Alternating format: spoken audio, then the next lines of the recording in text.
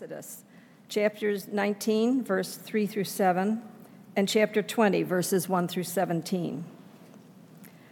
Then Moses went up to God, and the Lord called to him from the mountain and said, "This is what you are to say to the descendants of Jacob, and what you are to tell the people of Israel. You yourselves have seen what I did in Egypt, and how I carried you on eagle's wings and brought you to myself.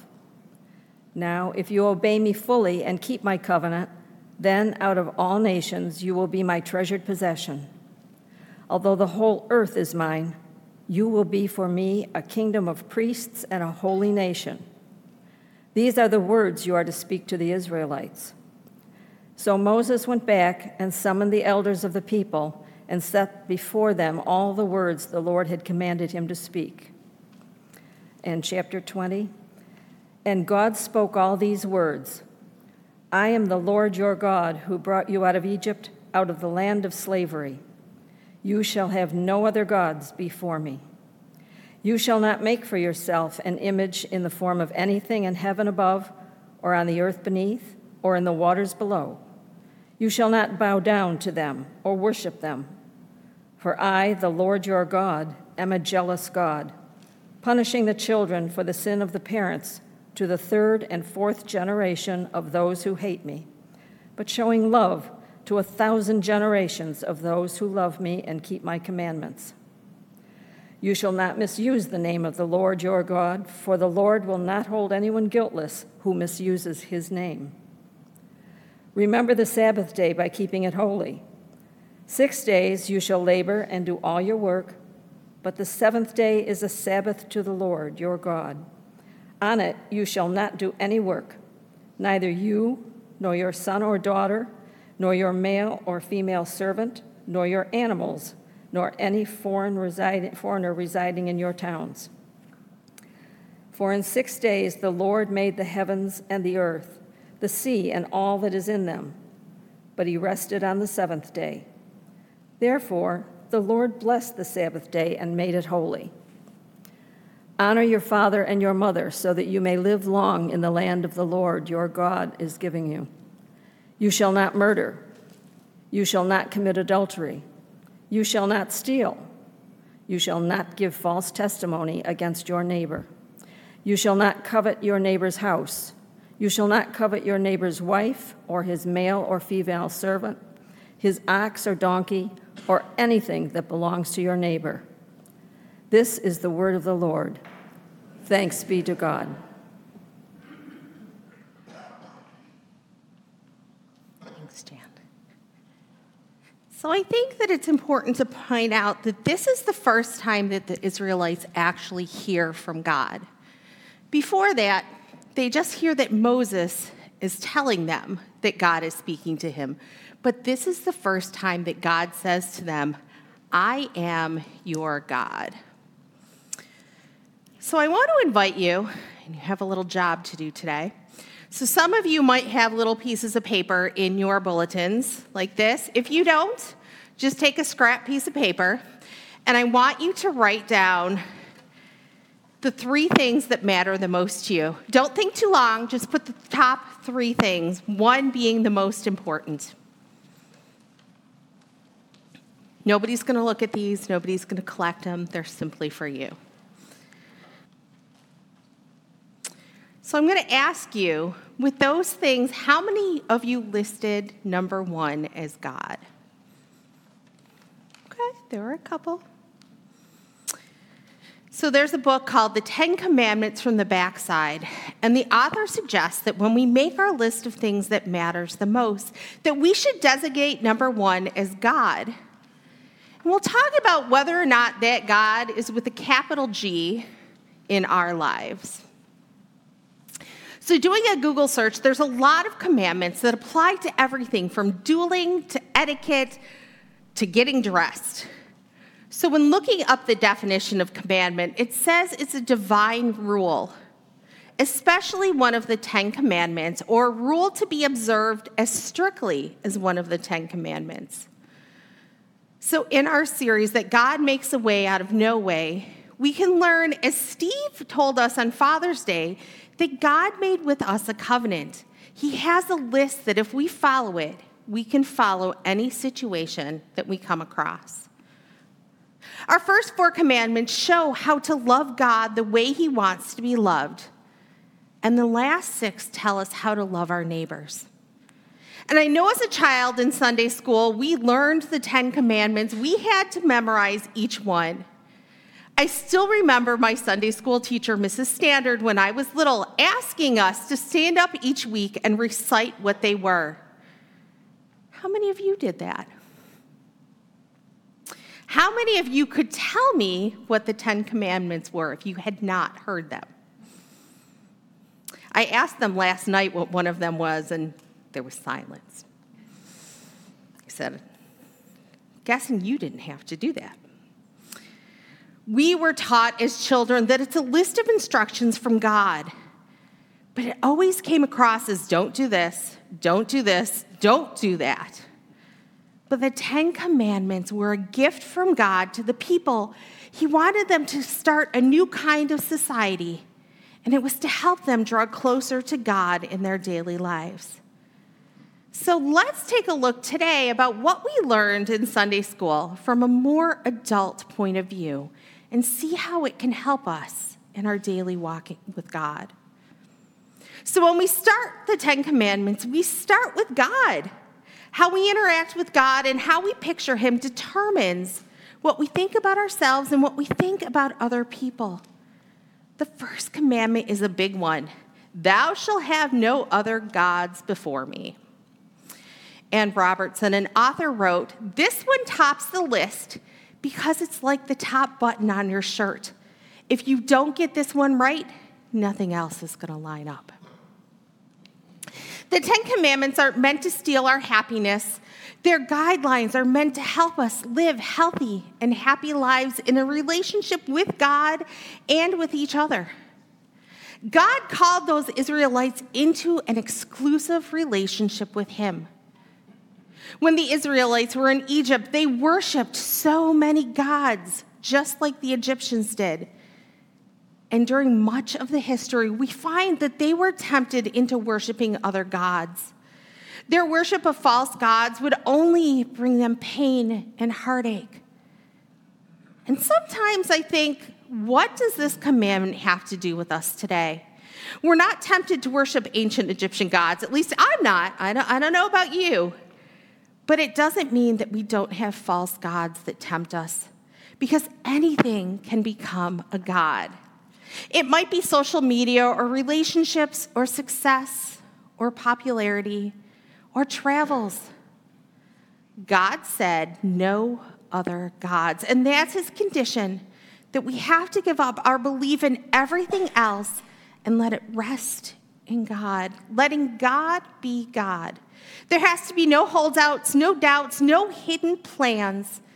Simply let God be God. The key to the first commandment was told to us by Jesus when he was asked which was the most important. He didn't list any one of those commandments. Instead, he said, you shall love the Lord your God with all your heart and with all your soul and with all your mind and with all your strength. When we love God with all that's in us, we leave no room for any false gods. The second commandment, you shall not make for yourself an idol or a likeness of anything in the heavens above or the earth below or the waters beneath the earth, prohibits us from 2 things: the worshiping of images or idols of false gods, and it prohibits us from making and worshiping idols intended to represent God.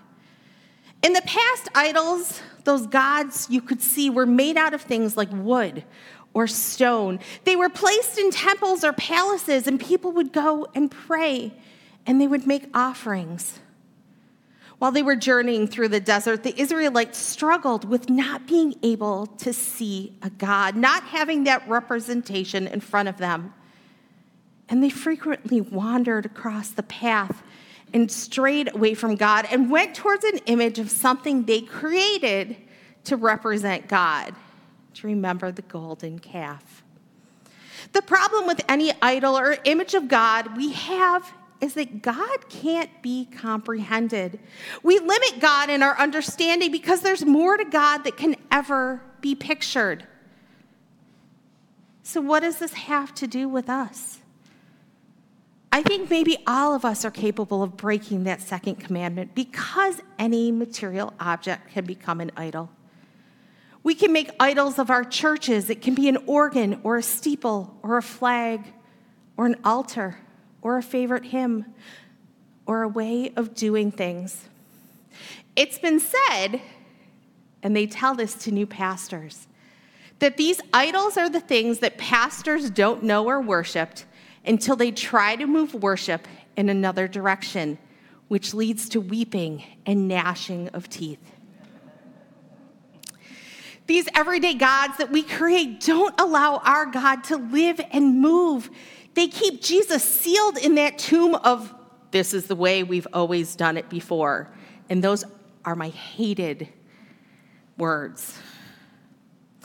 Other people may make idols of the pastor or the music director or the Bible, and they worship the Bible more than they worship God. We have to be careful that things, even good things like missions and music and social justice, all of the things that we might do for God, we have to be careful that they don't take that place for God in our lives. God is bigger than anything we can ever imagine, and as I'm saying this, the VeggieTales song is running through my head. And we can't allow our image of God, the power of the Holy Spirit, to be contained. We have to allow it to move freely in our hearts and in our minds. This brings us to our third commandment. Thou shalt not take the name of the Lord in vain. Many years ago, I had my identity stolen, and that person opened credit cards, tried to get people I knew to send money, and caused a whole lot of chaos. Just like the anger I felt when I found out, I imagine that God is angry when people are taking advantage of others using his name. You shall not take the name of your Lord in vain. When we don't take God's name seriously, or we use it as if it wasn't something of significance, it causes harm. In Jesus' time, words were powerful and names were chosen for very specific reasons. In the Bible, we hear stories of people's names being changed when significant events take place in their lives. When Abram's name was changed to Abraham. So there's several ways that we might break this commandment. The one we most often think about is profanity. The word profanity comes from the Latin pro, which means outside, and phantom, which means temple. It literally means taking something holy from inside the temple and throwing it outside. In other words, it's defiling something that's holy. To profane God's name is to use it without reverence, to use it casually as if it didn't matter. Ann Robertson tells about a colleague of hers who moved to a new church, and he was a clergy. And when he and his young son were with a group of some of the members of the congregation, his son said, "Jesus, it's hot." The pastor was embarrassed that his son said that, and he quickly spoke up and said, his mother taught him that. And says, God's name isn't to be thrown around lightly or used simply for our own gain or advantage. But that's one of the smaller concerns related to this commandment. The real damage comes from not using God's name inappropriately in our speech, but by taking God's name as our own and acting in ways opposed to God's love. As people of God, we represent God in the world by our words and our actions, but we can distort God when we live in ways that damage his name. I think about those priests who abuse children or preachers who promise to bless anyone or heal them, that send them a monetary donation. But it also can mean average people like us who simply don't practice what they say they believe. Whether taking God's name too lightly, using it in profane ways, misrepresenting God by the way we speak and act, or failing to keep our word and honor our commitments we made in God's name. We're all still guilty at some point of breaking this commandment, and when we do that, we show a lack of reverence toward God, and we're demonstrating to the people around us that we're not taking God or God's name seriously enough. How many of you remember when businesses were closed on Sundays? When I was really little, we would come home from church and not do a whole lot, but play around. I remember stories my grandmother would tell of coming home from church in Georgia, staying in their Sunday best, and reading or playing quietly, and they could never, ever get dirty. Having the whole family together for a big dinner around Big Mama's table. Sunday was the Sabbath, a day of rest. Remember the Sabbath day and keep it holy. We've become so overscheduled that we become burned out.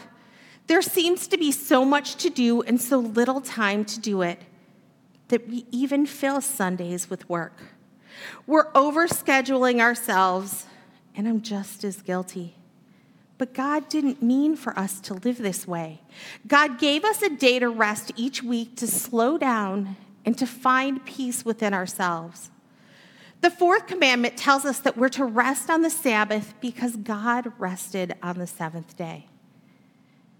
But we have a hard time taking that day for rest. We feel indispensable. The universe survived God taking a day of rest, but we feel like we can't do it, that everything will fall apart if we do. Because of this tendency to overwork, to overcommit, to overschedule, people feel emotionally, spiritually, and physically exhausted. In a recent Gallup poll, 2/3 of people felt burned out some of the time, and another 1/4 felt burned out very often or always. Author Brene Brown says, and here's a quote I once heard from a priest, "If you don't want to burn out, stop living like you're on fire." Burnout can have serious consequences on our physical and mental health, on our relationships, our job performance, and our spiritual lives. God recognized that need for us to rest, renew, and have recreation. And so God provided the Sabbath for us. The fourth commandment has 2 requirements. Remember the Sabbath and keep it holy. We know that God didn't need to rest. God chose to rest. God established a rhythm between work and rest and modeled it for us to follow. But how do we keep the Sabbath holy? Holy in Hebrew means something set apart for God. Set apart, the Sabbath as holy means treating it as a day that's given to God. God has claimed one day out of 7. We need to give him that one day. It used to be that people would attend church every Sunday unless they were sick. But now we find our churches in competition with travel and work and sports. We have taken a day that's meant to be holy, and we've made it ordinary. And it's not that those things aren't important, because I have teenagers and I know that they are. But there needs to be a day for you to set aside to renew yourself. A day where you're not working, where you're resting. So how can we restore that holiness of Sabbath? Think about the joy of worship, connecting with each other and having church events, seeing people and sharing God's love. Going to church on the Sabbath isn't the goal. God is the goal. So whether you take Sunday as your Sabbath or you find another day, God is your goal. Every person wants peace and love, the answers to their questions, and to be let into heaven. When a church gives these, its doors overflow.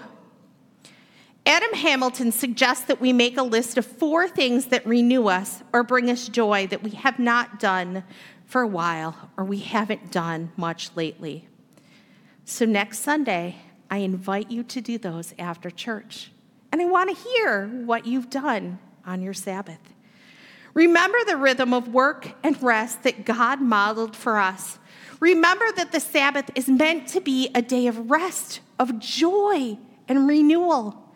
Remember that worship can be fun, and it's a time of celebration, of thanking God. That church can and should be the most pleasurable and restorative experience that you have during the week. But remember, most importantly, the words of Jesus: the Sabbath was made for people, not people for the Sabbath. I've been very lucky to grow up knowing most of my grandparents and all of my great-grandmothers. It's been these people, along with my adopted grandparents, who formed me into the woman I am today. These people need to be treated with colossal respect and honor. Honor your father and mother. When you lose an elder, you lose a part of yourself. You lose a connection to history, to stories, to culture, traditions. Our elders are like libraries. Losing one is like a library that burns down, and you can't replace that. There was a study done comparing the way that Native Americans view elders and the way that we view our elders in American culture. In our society that puts so much focus on production, we often see them as incapable of working and therefore useless. Americans tend to put our elders away in nursing homes or other facilities and view them as not worth our time. The Native Americans place great value in their elders, and we need to also. We need to treat them with respect and pay attention to them when they speak. They're held in high regard in the Native American tradition for their wisdom. They teach the younger generations about the tribe's culture and history and traditional ways of life. Those elders are consulted by the tribal leaders before decisions are made, and they hold positions in ceremonies and healing practices. And when one of those elders spoke, you listened. It didn't matter if that person was part of your family, you listened. Clearly, we could learn a lot from how to observe the fifth commandment from the Native Americans. It seems like such an easy thing when you first read it. Honor your father and mother. 6 words. But it can be so complicated. And I think what makes it difficult is when we hear honor your father and mother, we misinterpret this commandment as a command to children to obey their parents. Honor doesn't mean obey. The Hebrew word for honor means heavy or weighty. It has to do with duty, respect, care, thoughtfulness, all sorts of human values directed to one's elders.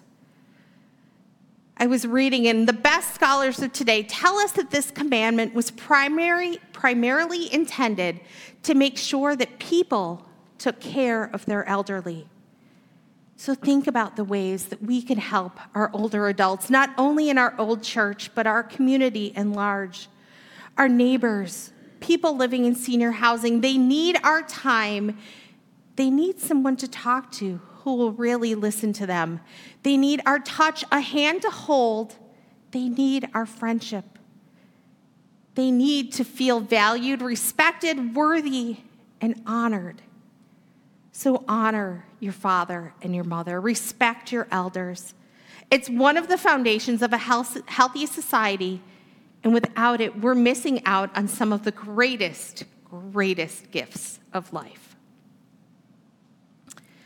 Life's a gift. It's a blessing and something we work hard to prolong and to preserve. Our entire medical profession is here in order to extend our life. We have potions and concoctions and serums. I went in Eva's bedroom yesterday, and her table was full of things to stop her from looking like she was getting older. We're made in the image of God, and yet it could be taken from us in so many ways. And I'm talking about the 6th commandment: you shall not murder, or you shall not kill. Either way you translate it, the commandment's about taking the life of one human by another. It's the most basic ethical requirement throughout our history, and you would think that we've learned to listen to it, but we haven't. The last century has been perhaps the deadliest of all of human history. Over 100 million people have been killed in combat, plus millions killed in genocides, countless victims of murders and mass shootings.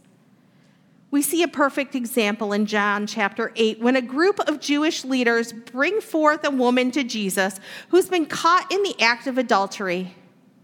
The law clearly stated that hers was a capital offense and it was to be punished by stoning her to death.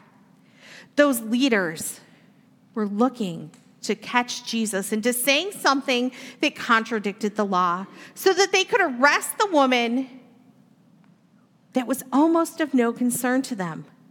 They wanted to know Jesus' response. And what does Jesus say? Let anyone among you who is without sin be the first to throw a stone. And those leaders dropped their stones to the ground. The truth is that we've all sinned. We all fall short. Justice is threatened when we decide that the sins of others are so much worse than our own. You shall not murder. You shall not kill. What a complex commandment to obey. All life is sacred, and we have to treat it that way. But how do we do that in the complicated, violent world in which we live? We pray. We pray to God to teach us to love our enemies, to love and not seek vengeance, to forgive, to love and see the face of God in every person, because only love can overcome the evil, and the taking of a life is surely a form of evil, because all life is sacred. The seventh commandment is, you shall not commit adultery, and that's pretty straightforward. But we can look at this beyond just an intimate relationship and expand it into being faithful in all of our commitments that we commit to do. To keep our promises and say what we're going to do and then follow through with it. It's not just about betraying someone. It's about seeing the best in them and helping to bring that out. Thou shalt not steal. We break the eighth commandment in so many ways. While most of us aren't going to end up in jail, we all have a little guilt to bear. What about the saying, finders, keepers, losers, weepers? If you follow that rule, it means it's okay to keep something that isn't yours. And keeping what you find is really stealing, whether it's a $20 bill on the sidewalk or a wallet or too much money in the envelope from the bank where you've just cashed a check. What about when you eat out and get your check and find that the waiter forgot to charge you for an entree or a drink? Do we say something, or do we just count that as our good fortune? How many of us borrow something and forget to return it? Or being late for a meeting or an appointment? After all, that is stealing someone's time. The list goes on and on and on. Stealing someone's dignity, their sense of self. Stealing's a big deal. After all, it is one of God's top 10. And one of the reasons that it's such a big deal is that when someone steals, we all pay for it. But there's the personal price that we pay for stealing. We pay with a piece of our character, a piece of our soul that can never be replaced. We also give up some measure of our self-respect. And most of us won't get caught, so no one will never know, but we will know, and we'll think less of ourselves. We pay a price because it changes our relationship with God. So when we break a commandment, when we sin, we put up a wall between ourselves and God that's not so easily repaired. It means that we have to admit our guilt to God, ask for forgiveness, and commit ourselves to not doing that again. And in his mercy, God will grant us grace and forgiveness. And Jesus will forgive you each and every time. Thou shalt not bear false witness.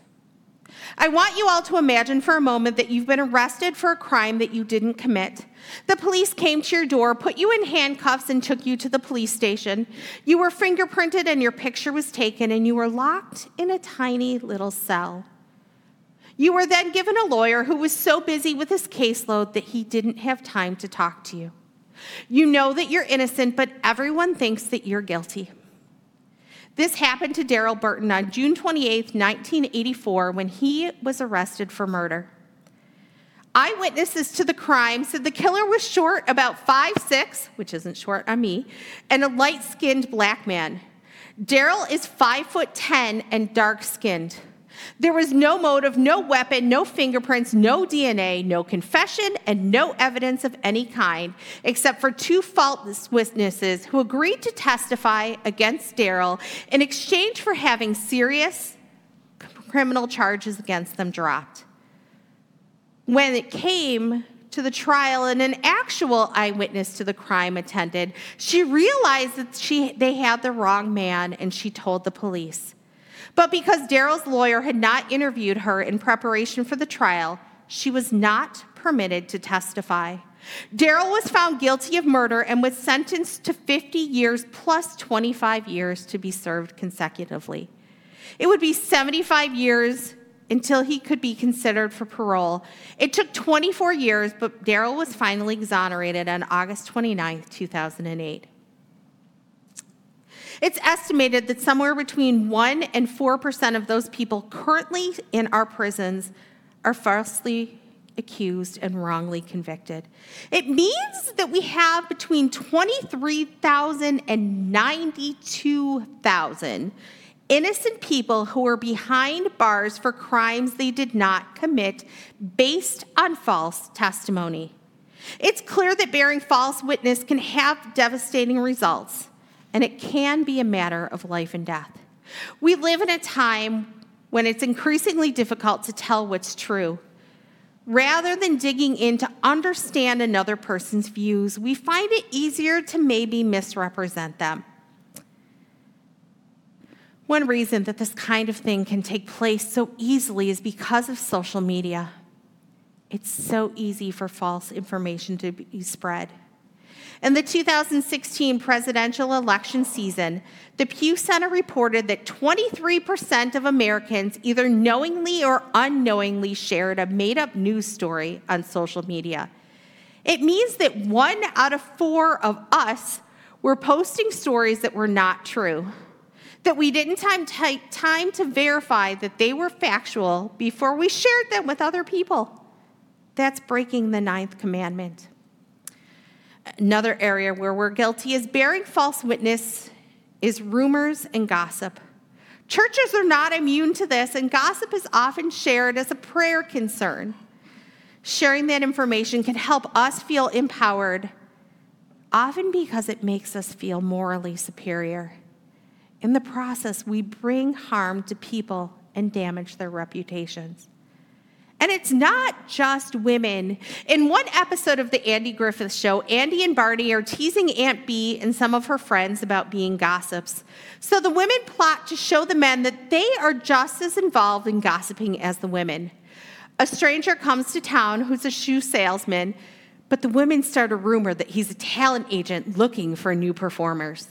So pretty soon, the men are all lined up outside his door at the hotel with their children or other relatives wanting to audition for him. That salesman ends up selling more shoes than he's ever sold before, and the women got the last laugh on the men. But gossip can have devastating effects, and those who listen to it are just as guilty. So while we may get a temporary thrill from being in the know, it's breaking the 9th commandment to participate in gossip by listening.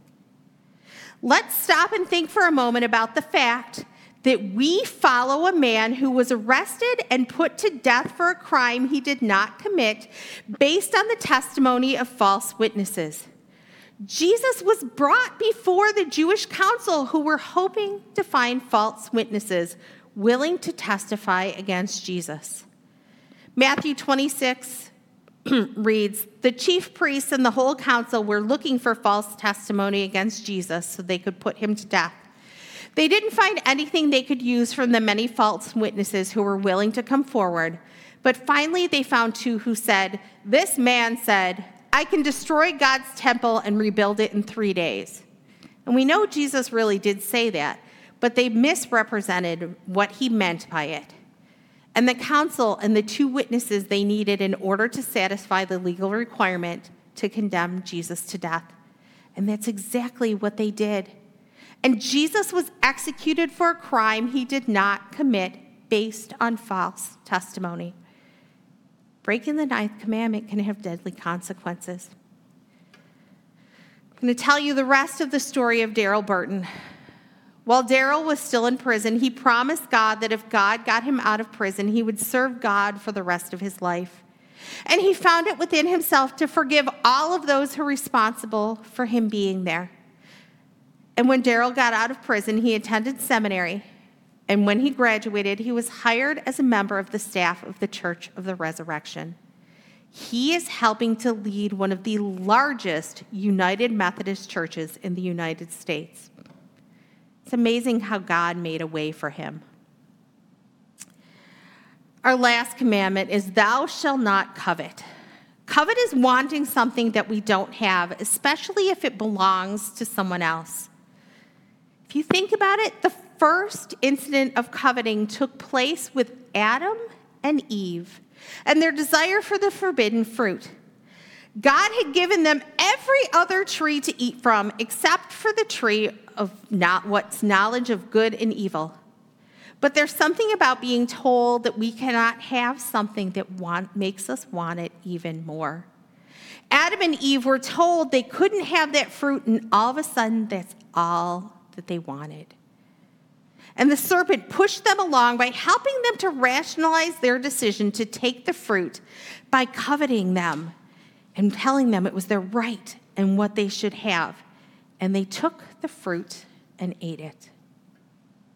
Coveting what others has is so much a part of our nature that it can be seen even in children. A teacher in Great Britain did an experiment, and he gave each 10 children a different classroom toy. And then he left them alone for 15 minutes, and he observed them from a hidden location. Within 60 seconds, 2 of the children were pulling at others' toys, while a third child greedily collected all of the toys that those 2 had laid aside. At the end of a quarter of an hour, 3 children were in possession of 2 toys each, 3 had none, 2 had different toys from the ones that they had begun, and 2 were huddled in quarters, clutching the toys they'd been given and warily eyeing those other children. On the surface, it may seem like coveting is all about wanting more stuff, having more possessions. But the thing is, some people never get enough stuff. We acquire more and more and more until our homes can't hold it all, and we have to rent storage units, which is one of the biggest businesses lately. Covetousness is not cured by getting it virtually nothing to do with what we have or what we need. It's a state of mind. And as long as our hearts are covetous, we will want what the other person has, no matter how much we have or how little she has. So we need to give thanks for what we have. We need to practice generosity. When we're giving to others, it doesn't allow us to focus on what we want for ourselves. We can focus on the needs of others instead of our own wants and desires. We can practice love for God and love for each other. It's impossible to love our neighbor and also crave what's theirs and want to take it from them. You feel better about God because you're seeing more of God's goodness. You see God's blessings more clearly. You see what we have instead of what you don't. And it leads to a spirit of contentment. The richest persons are not those who have the most, but the most who are happiest with what they have. So it's through these covenants, these 10 commandments from God, that we can find direction how God is making a way for us, even when one doesn't seem possible. So we just have a couple of announcements really quick. Everything's in your bulletin, but we want to make sure that if you have a graduate that graduated from high school, college, technical school, that you get those to Adrian by Monday so that we can recognize them. And then the church retreats. So Linda and I invite you to come join us in September, the 1st through the 3rd at Camp Asbury. So if you're interested in doing that, please register for the church retreat. And finally, if you did not get the clipboard, please make sure that you sign up either to donate something or to help with VBS. Those are in the back of the church. We need a lot of people to make this happen and to carry the word of God to the children in our community. So may the promises of the Lord and the nearness of God's Spirit draw you all closer to Christ. Go with the blessings of God today and carry his work out into the world. Amen.